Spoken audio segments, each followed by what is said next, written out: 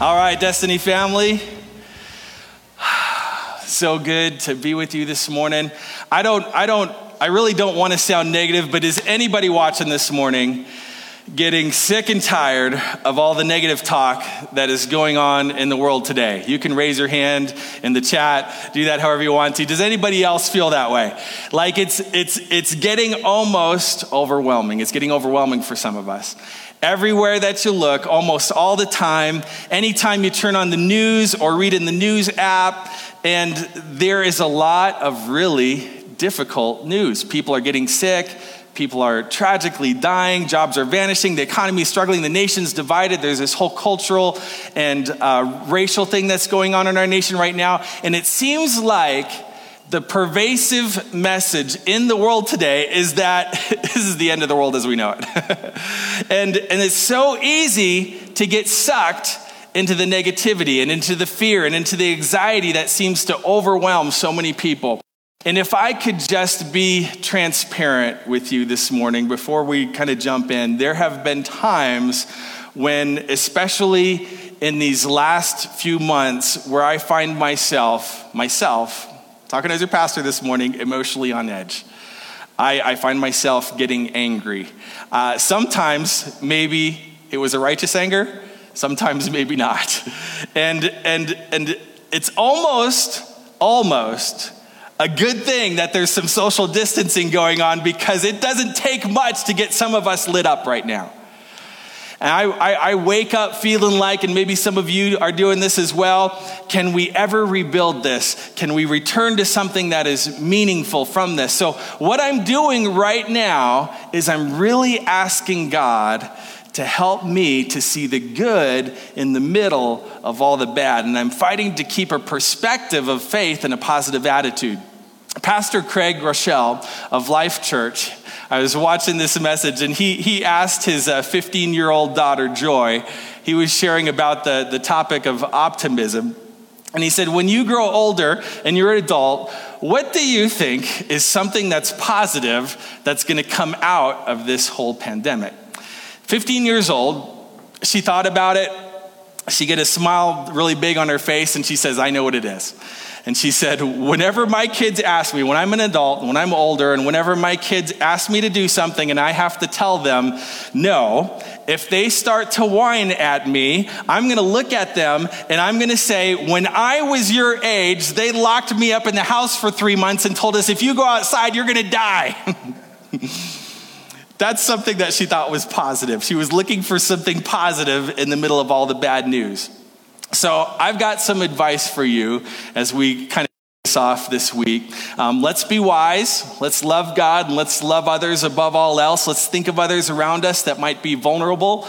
And let's do everything within us to stay positive, to have an attitude of faith, to look for the good in the middle of the bad and believe that God is still on the throne. Can anybody say amen to that this morning? That he is still working, that he can be in this and with us, and still he is for us. Stay positive, fight for faith, because a negative outlook never ever leads to a positive life. So what I want to do today, and what we want to do today, is we want to show you why I am unshakably optimistic about the future. The title of today's message is Enough of the Bad News. And this outline is curated from an old series that I heard Pastor Craig Rochelle share a long time ago. Life Church, if you don't know, is one of the largest churches in America through this several satellite churches that they have. Online presence is just phenomenal. They see several hundred salvations through their satellite churches every single week. It's an amazing work and ministry of the Lord. They're also one of the largest resourcing churches in the world, sharing their media content, their small group stuff, their graphics and devotions, etc. freely. And so when I saw them, they were revisiting this series with some new resources in light of this kind of current cultural climate that we're in. I had already been hearing Holy Spirit kind of leading and directing me to speak directly to things like our mental health, how we're doing, because we have some people that are struggling, depression and heaviness that a lot of us have been carrying. And so we're going to partner with Life Church in this series over the next few weeks and lean into some good news. Amen. How many of you are ready for some good news? And so, anybody okay with that? I want to open with this scripture, and maybe just, so for those of you that are coming next week, if you want to prepare, this would be the part in the service where we would stand and we would read the scripture. I'm not going to stand right now because I might mess up. I don't know the camera. But so if you want to stand, we're going to read the scripture together, and then we're going to pray. Romans 8 is where it's found, and this is what it says. And we know that for those who love God, all things work together for good for those who are called according to his purpose. Let's pray. Father God, we thank you for your word. It is good. We thank you for your nature, who you are, your character. It is good. Lord, I just ask that you would open up our spiritual eyes and ears so that we can see and hear from you this morning, and that we would walk away from here different as a result of communing and spending time in your word. Thank you for being with us. In your mighty name we pray. Amen and amen. Go ahead and just type that into the chat wherever you're watching. Next week, some of you will be saying that in-house too. Amen. So let's talk about optimism. And what I want to do is I want to first tell you what optimism is not, so we can be very, very clear. And then I want to help try to define what optimism is. So let's start with what optimism is not. First of all, optimism is not a denial of reality. It's not putting our heads in the sand and acting like everything's okay. Nothing's wrong. I just have a positive attitude no matter what. It's all butterflies and sugar cubes and rainbows and unicorns and Pastor Derek in a dress. No, that's going too far. It's not denying reality. And the current reality is that we have very significant challenges, right? All over the world. Optimism is not a denial of reality. It's also not blind faith. It's not just naive, wishful thinking that everything's going to work out if we don't do anything about it. It's not denial of reality. It's not blind faith. A very clear definition that I came across is this: optimism is simply confidence about the future or a successful outcome. It's a confidence believing that something good is coming, or an assurance and a belief that there's going to be a positive or successful outcome. So what I want to do is I want to add some spiritual weight to that definition of optimism. And so this is how we're going to define it throughout this series. This is a definition of optimism for a faith-filled believer. What is optimism? Optimism is the unwavering expectation that our loving God is working every situation for our future good. It is the unwavering expectation and assurance deep within our souls that our loving God, he's involved. He's working in every situation for our future good. It was Paul who said this very thing to the Romans in Romans 8:28. He said, "And we know for those who love God, all things." Can somebody say all things? All things. You might want to type that in the chat right now. Just type in all things. It might be your impossible boss. It might be your financial setback. It might be your in-laws. Don't nudge them if they're sitting with you this morning, but you know what I'm talking about. It might be the challenges of home education with your kids, at the end of this school year. Or maybe it's a painful breakup. It says all things work together for good for those who are called according to his purpose. In other words, even in a negative situation, all things still hold the potential to produce a positive purpose, because we, as faith-filled believers, can live with the unwavering expectation that our loving God is working every situation for our future good. So I can be incredibly optimistic. What I want us to do for a moment is I want us to pause, and I want you to think about what you think about. And I want you to think about how you process your thoughts about the future. How do you see the future in your thought life? Because the reality is, if your thoughts are consumed with negativity and fear and worry and anxiety, that's really, really bad news. Because what consumes your mind tends to control your life. Whatever you think about tends to direct your life. In other words, the life that you have is generally a reflection of the thoughts that you think. Proverbs 23:7 tells us this: as a man thinks in his heart, so he becomes. Your life is generally moving in the direction of your strongest thoughts. And so if you tend to think that the world is always in trouble and you can't trust anyone and I hate my circumstances, and you're probably not going to end that day and go, wow, this is the best day ever. If you wake up with a bad attitude and a bad perspective and a bad filter, you see everything through this pessimistic kind of lens, and what you think about tends to direct your life. What consumes your thoughts controls your life. And that's why the quality of your life will never exceed the quality of your thoughts. What do you think about? This is one of the big problems of pessimism.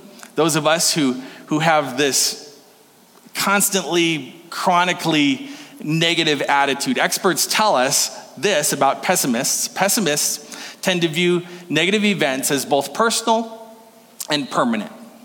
So they're personal. In other words, this is my fault that everything is happening because I'm bad, I'm no good, nothing ever goes my way, I'm incapable, I'm unworthy of anything good. And then they tend to think it's permanent on top of that. This is always going to be this way. I'm never going to have a good life. We're always going to struggle. Things are bad and they're only going to get worse. And before long, we start to live with a very real victim mentality. The economy's bad. I'll never get the job that I wanted. This virus is unstoppable and we're going to have to wear masks everywhere we go for the rest of our lives for all of time. The world is never going to be safe again. Here's what that person has to recognize: that being content and being satisfied and being blessed and being optimistic, it isn't a state of affairs, it's a state of mind.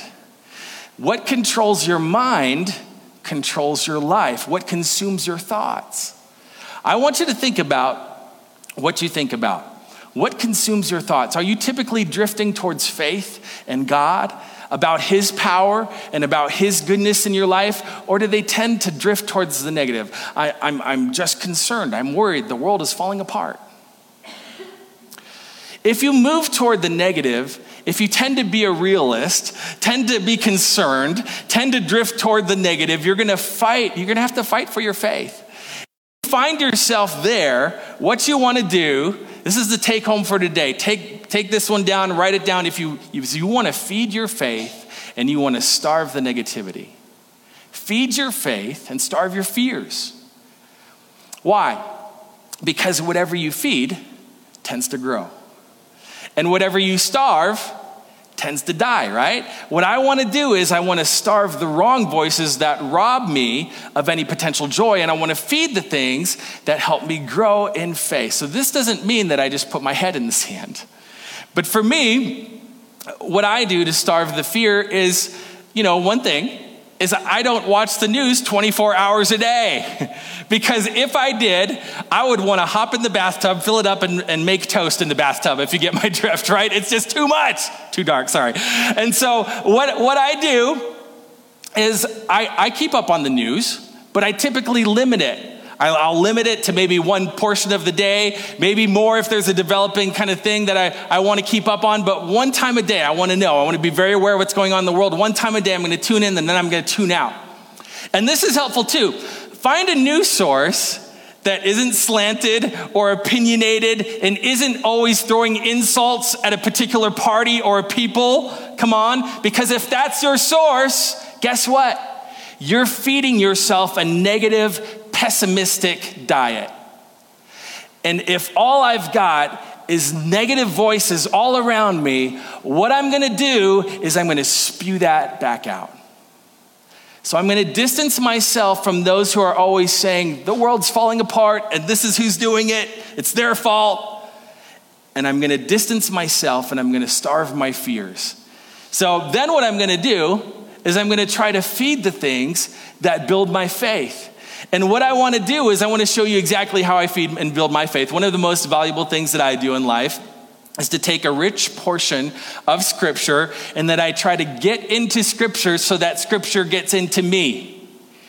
I don't just read through it, but then I'm going to live in it. I'm going to focus in it, and I'm going to meditate. I'm going to think about it. I'm going to let it work and start to renew my mind, right? We've been talking about that. We did a whole series this last year, developing habits that change your life, and this was at the heart of it, getting into the scripture so it can get into me. So I'm going to give you an example, and since we're talking about Romans 8:28 this morning, the power of God that works in good things, I want to show you how I would go through Romans 8 this morning.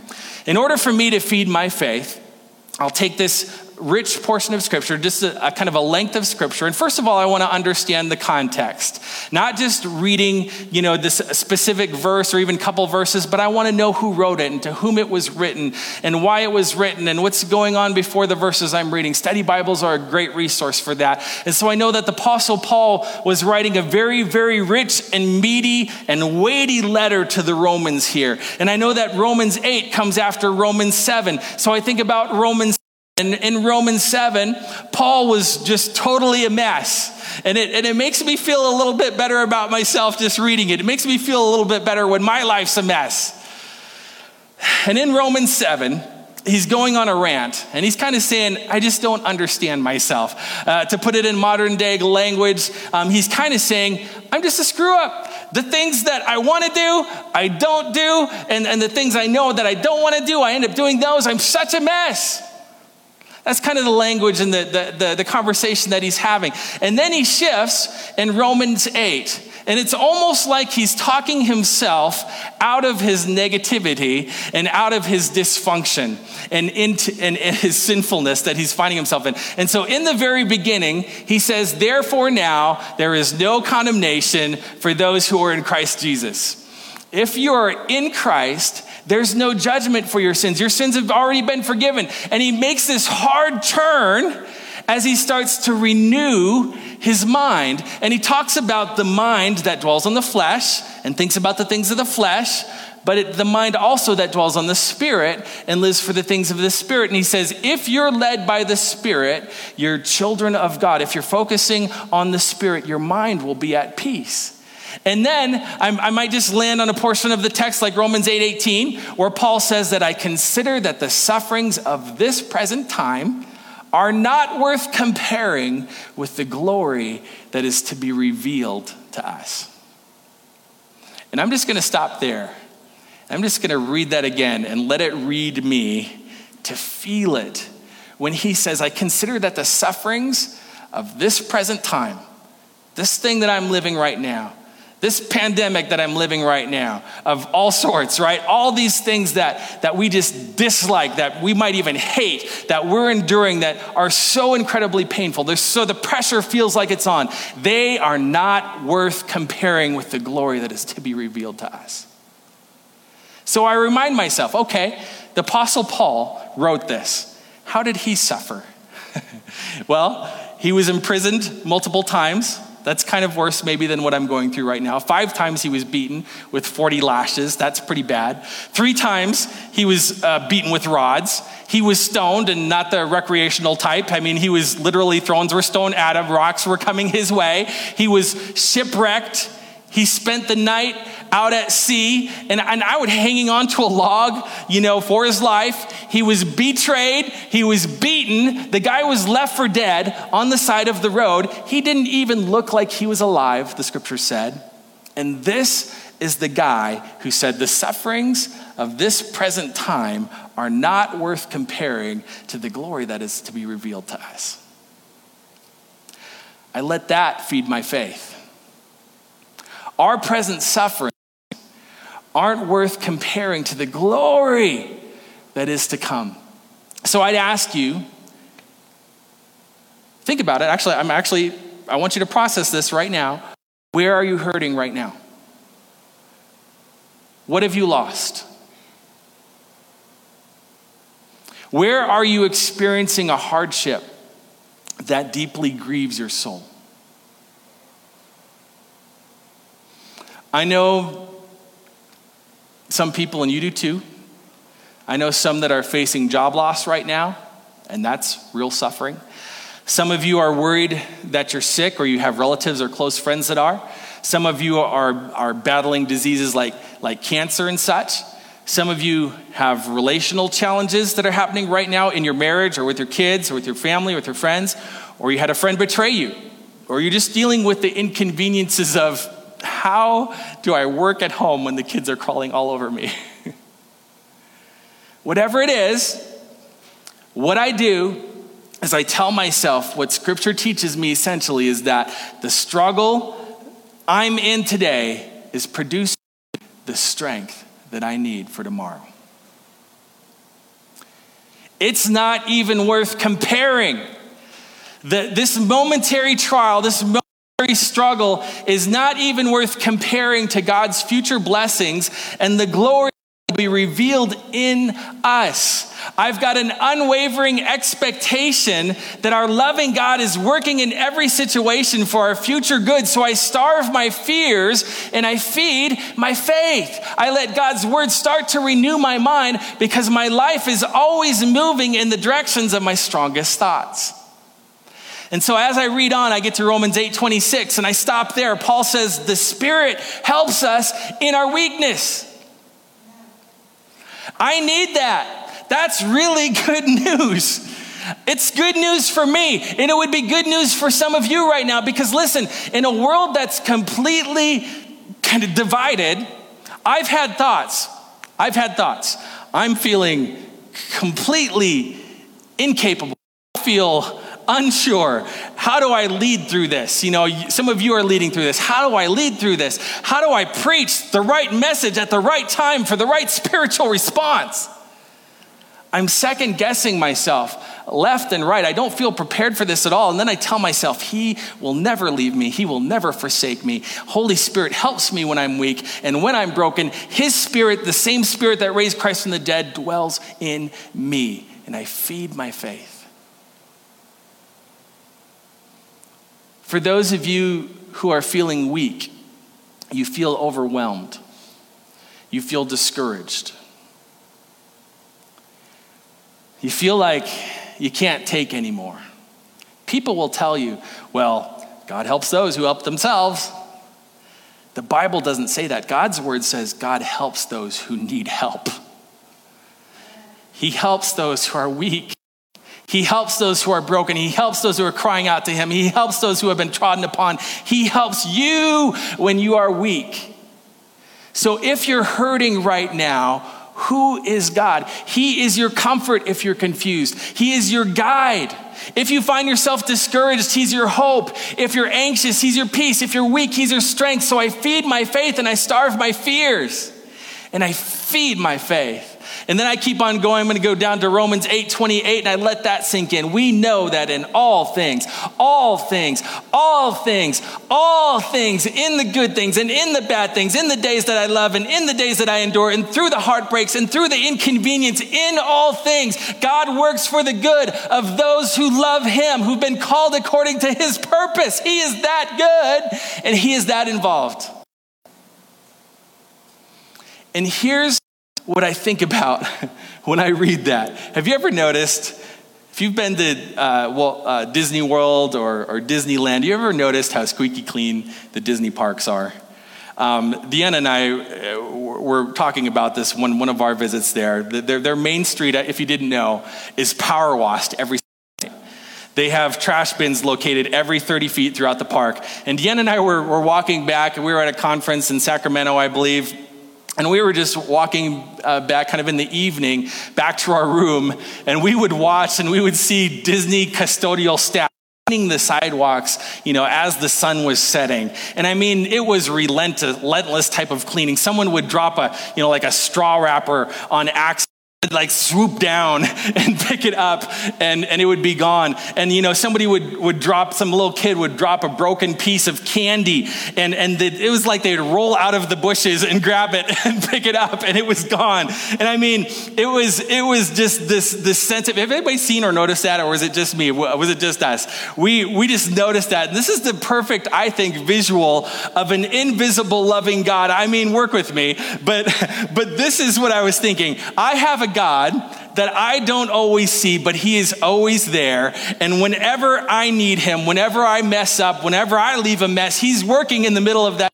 situation, cleaning up after me, going in behind the scenes. Whenever our enemy means something for evil, our God can still turn it for the good. That's how faithful our God is. You may not see him, but he is always there. He never leaves. He's always good, and he's always for you, and he's always with you. He's like doing that somersault after you drop that piece of candy, and he's taking care of it. So often people will say things like, here's the key to happiness. You want to be happy? You want to be fulfilled? Lower your expectations. They'll give you that kind of advice. Don't expect anything good, and that way you'll never be disappointed. If you just lower your expectations and believe only bad things are going to happen, then you're not going to be crushed when they do happen. I would tell you this. As followers of Christ, don't lower your expectations. Raise your expectations in the goodness and the faithfulness and the power of our God. So many people will say, well, I just want life to go back to normal. Like Pastor Derek said last week so eloquently, how about let's not do that? Because normal was broken, right? I've got more faith than that. I'm looking at a lot of you who want to go back to normal, and I'm remembering some complaining about your life just 3 months ago. You were complaining and now you want to go back. So I've got faith in God that we can go back to something better than normal. That he can do something in us. And I might not like what I'm going through right now, but I appreciate what God will produce out of this present situation that we're in. God is working in all things to bring about good. I believe by faith that God can do exceedingly and abundantly more than all we ask or imagine according to his power. Amen? I'm believing that going through this, there are some of you, you're going to come out on the other side and your marriage is going to be stronger. I'm optimistic for that some of you, your families will be closer, that your love is going to be deeper for one another, your brothers and sisters, for other cultures and for people, that your generosity is going to become greater, that there are Christians who are going to become bolder in their faith, like a lion, come on, that the light of the church will shine brighter, that more people will be reached for the gospel than ever before, that the harvest is going to be bigger because we continue to lift up and make much about the name of Jesus. I'm optimistic in the goodness and the faithfulness of God. During our Worship Wednesday parking lot event, it's a couple Wednesdays ago now, I had to hold back the tears several times. It had been around 10 weeks since we had an on-site event like that, and it seemed like 4 years.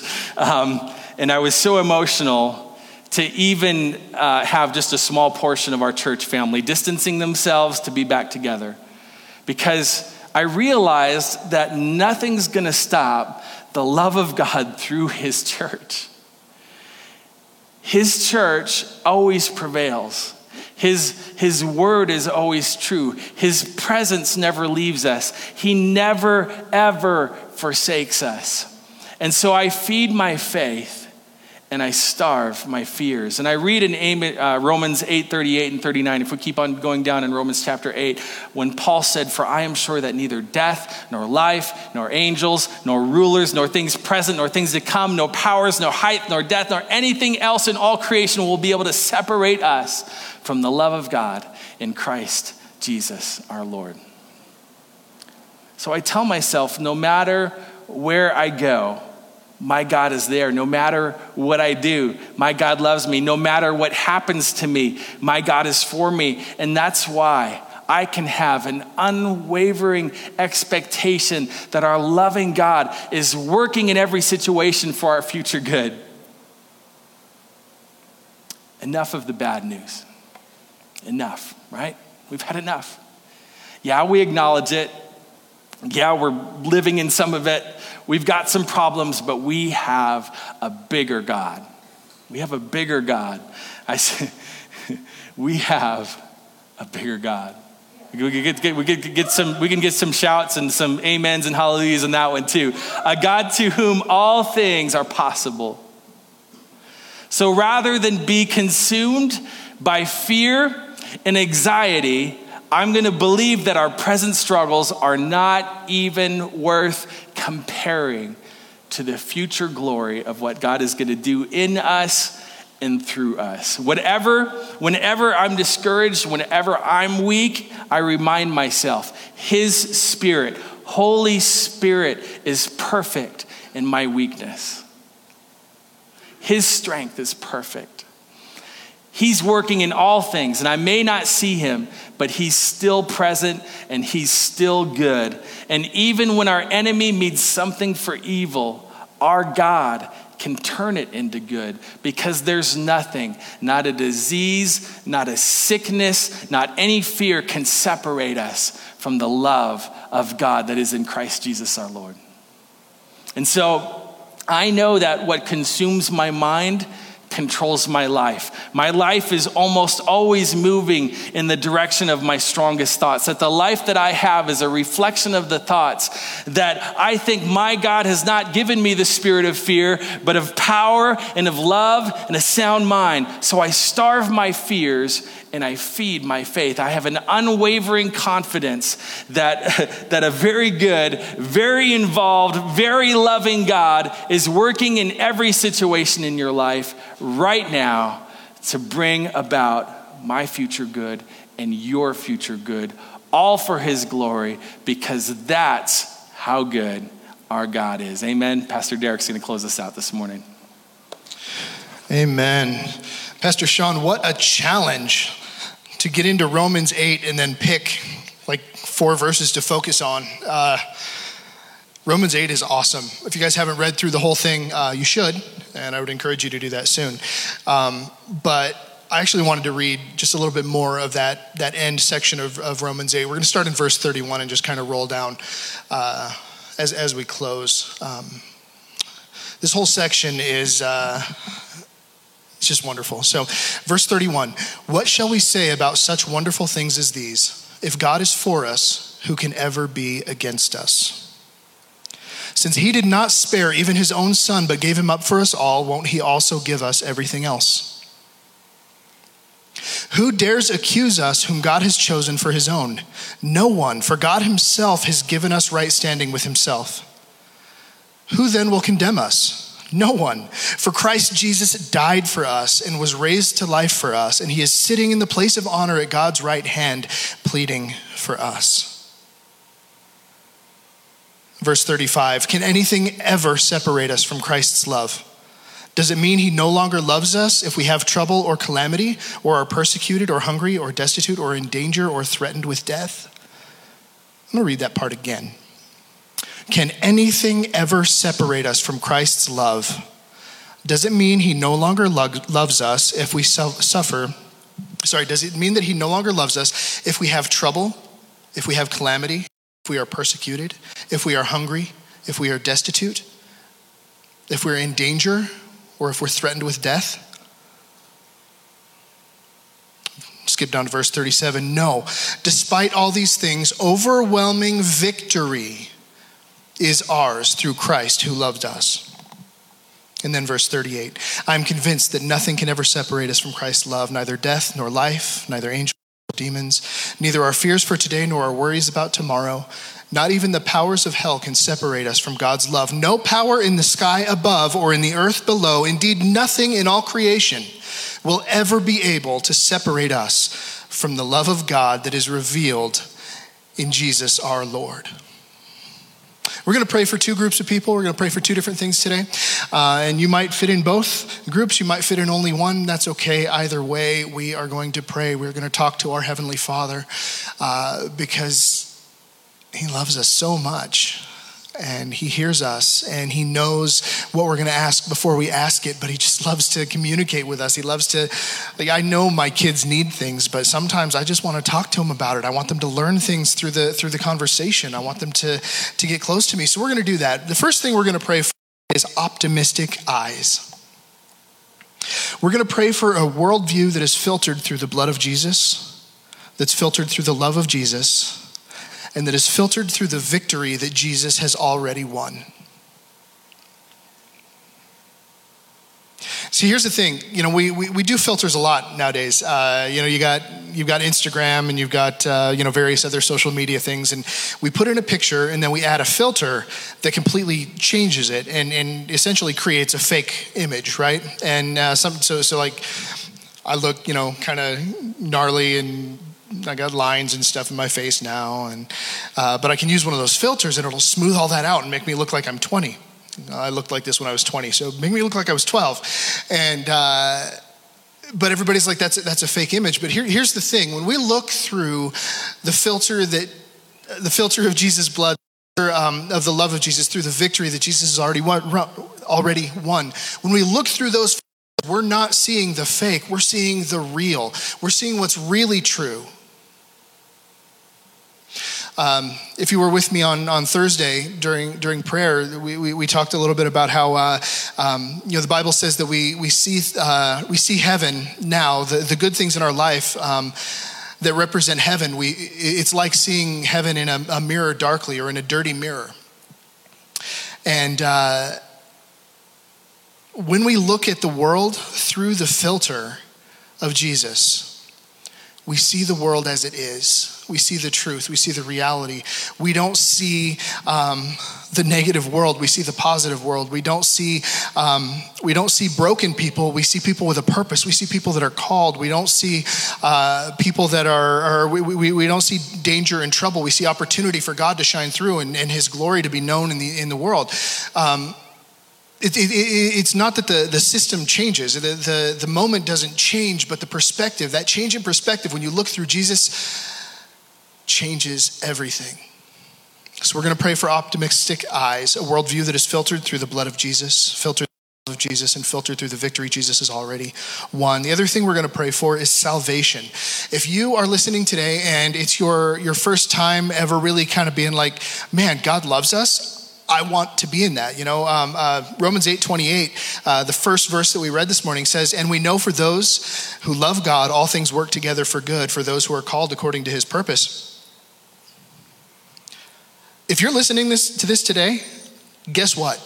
You're called. Holy Spirit has you right here today listening to this message for a reason, because you are called, because He is calling you to Him. So, there's this line where a lot of people will come to this verse and they'll say, God only works things good for the people that are called. Well, Holy Spirit's calling everyone. And if you're listening to this today, you absolutely count. So if you're listening to this and you're like, man, I want things to work out for me. I want to be connected to this God who loves me so much that nothing can separate it. I want to be connected to this Jesus who gives me, who can give me this positive outlook that I've never experienced before. If you're that person today, we're going to pray with you. And it's not a magic prayer. It's not magic words or anything like that. It's just putting words to what your heart's already doing. All right. It's the heart change that God looks for. And the Bible says that out of the abundance of the heart, the mouth speaks. So that's what you're doing. All right, here we go. God, I thank you so much for everything that you've done for us. I thank you so much for being the God that you are. And I thank you so much for sending Jesus to die on the cross for us. I thank you that Jesus, when you died on the cross and you said it is finished, you meant everything is finished. And Jesus, we know we might have problems in this world and we might come up against struggles and we might have challenges, but God, Jesus, we also know that you overcame this world.